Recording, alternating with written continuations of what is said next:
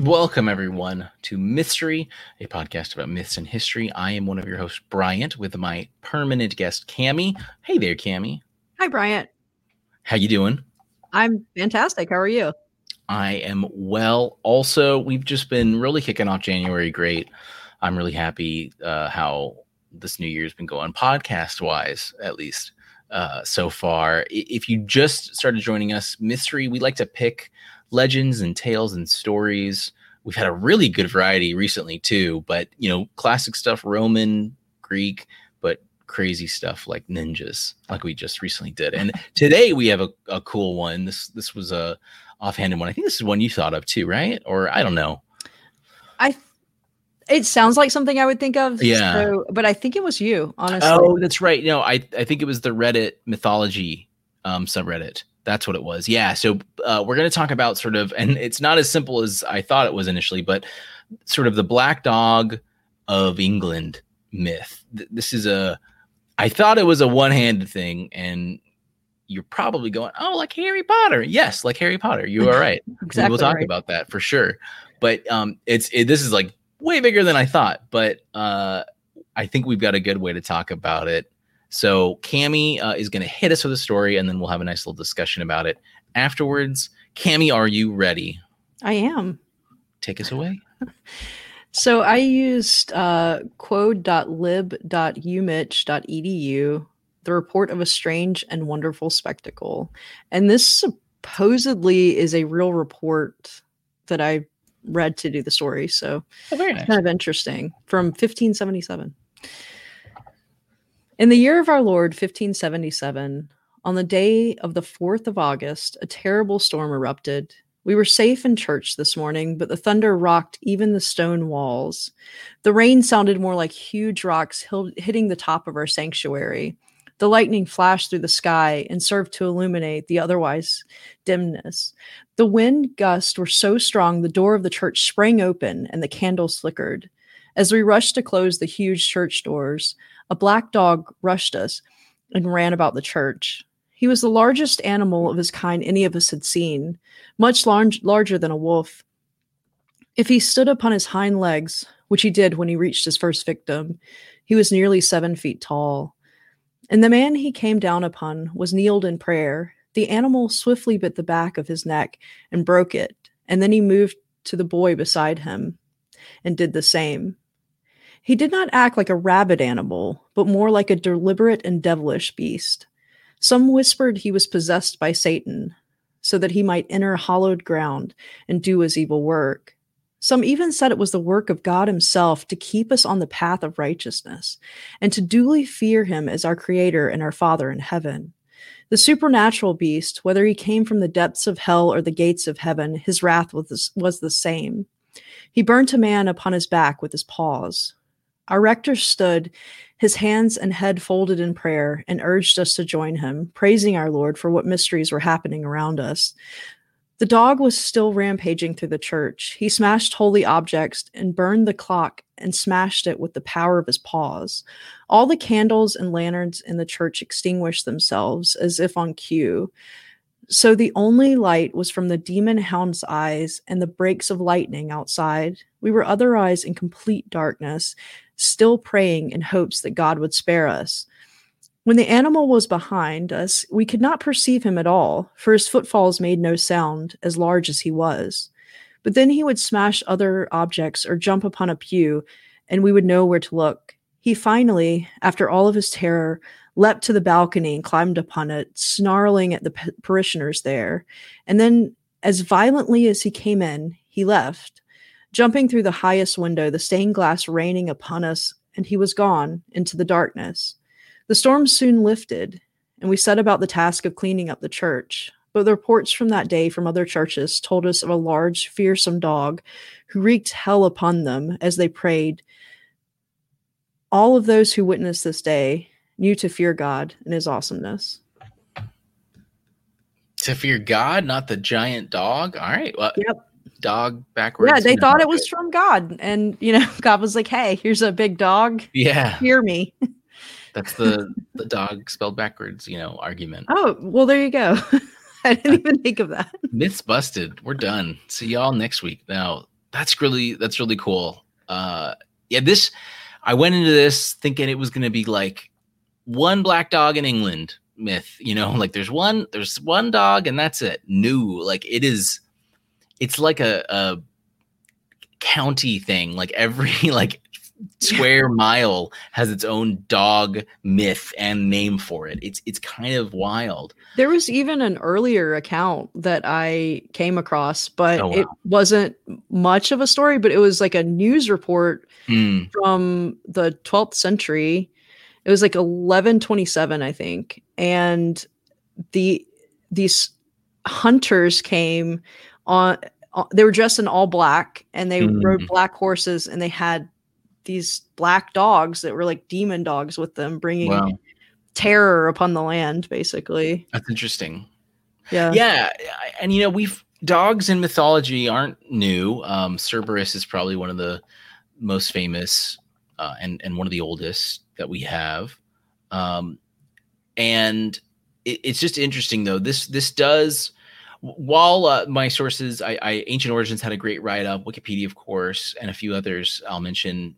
They a lot of these specifically talk about England, but all over the world they have some stories, and there's a few themes around, a few similarities that they're going to share, but it seems to be really a Celtic and Germanic based thing. That's what we're kind of talking about. So I mean, it kind of goes from Germany to Norway to England and the rest of Europe. It's that area through time is where it seemed to have formed. And if you've listened to a lot of the shows, or if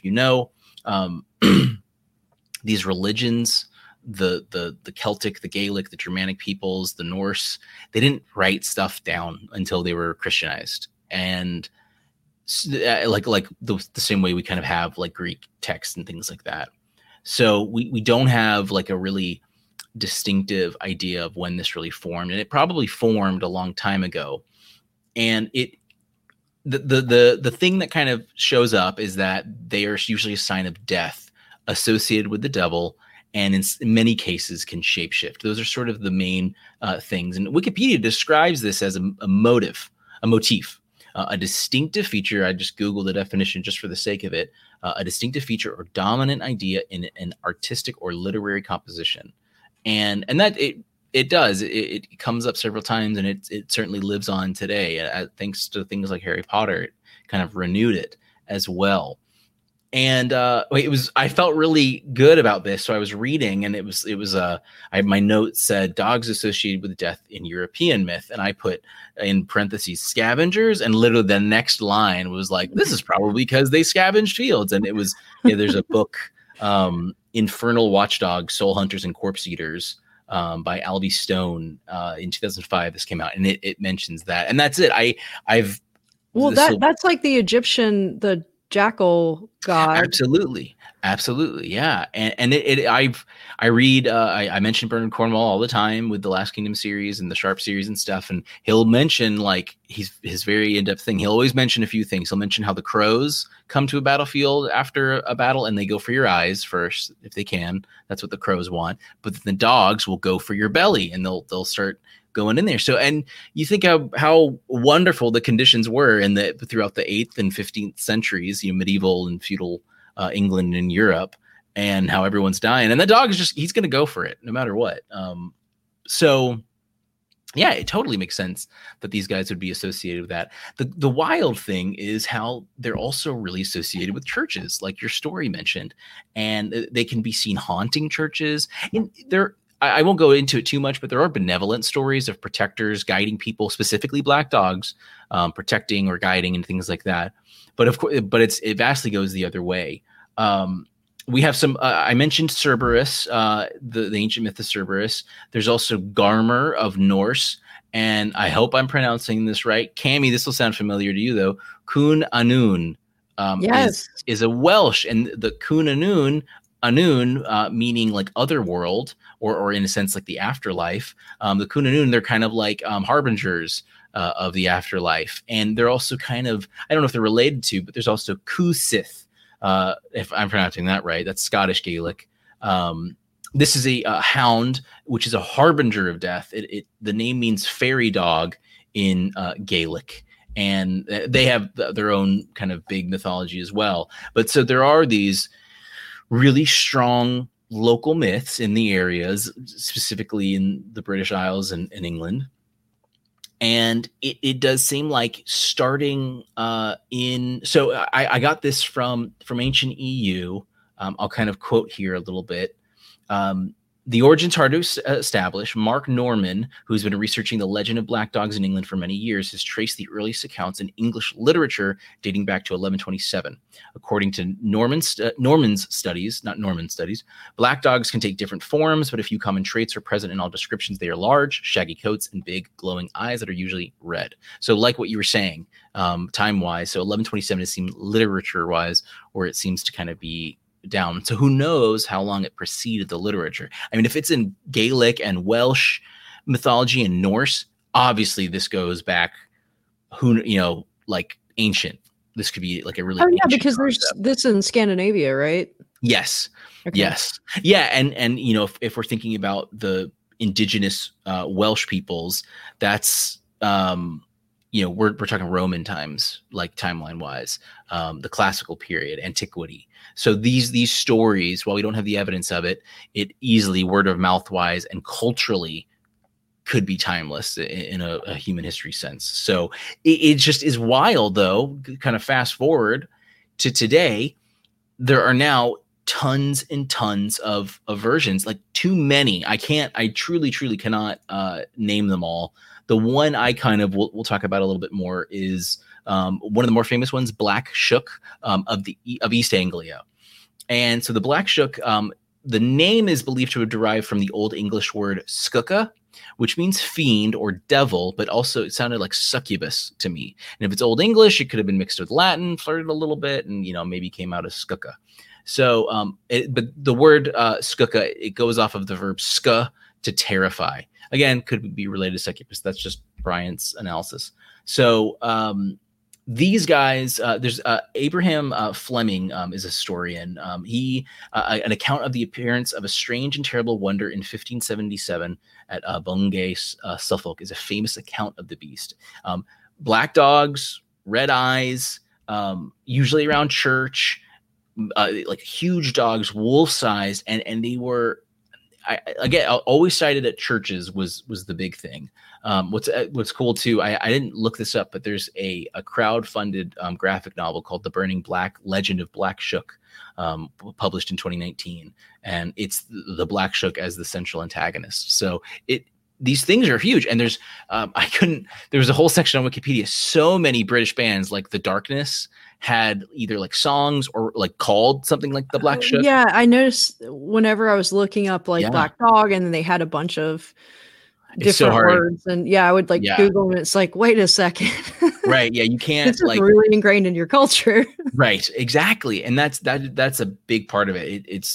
It's totally like infused, and there's just sort of localizations going worldwide. Very briefly, there's a couple in America probably that connected to the colonization.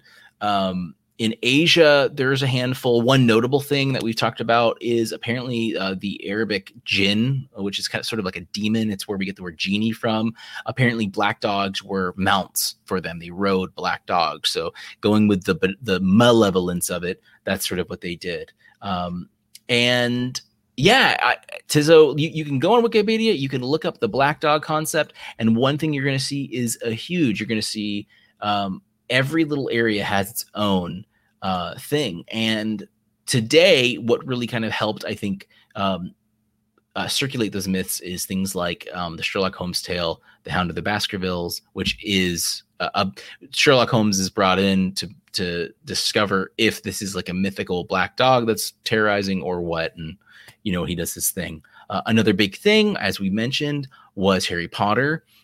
Sirius Black, he can take the form of a black dog. And in the third book or movie, Harry sees the omen in the teacups. And it's a black dog, a sign of death. So it's totally playing directly on the English, the modern, idea of what a black dog, the symbol, means. And funny enough, so do you remember Sirius Black's his like pen name or his like animal name? Do you remember what his nickname was? Padfoot.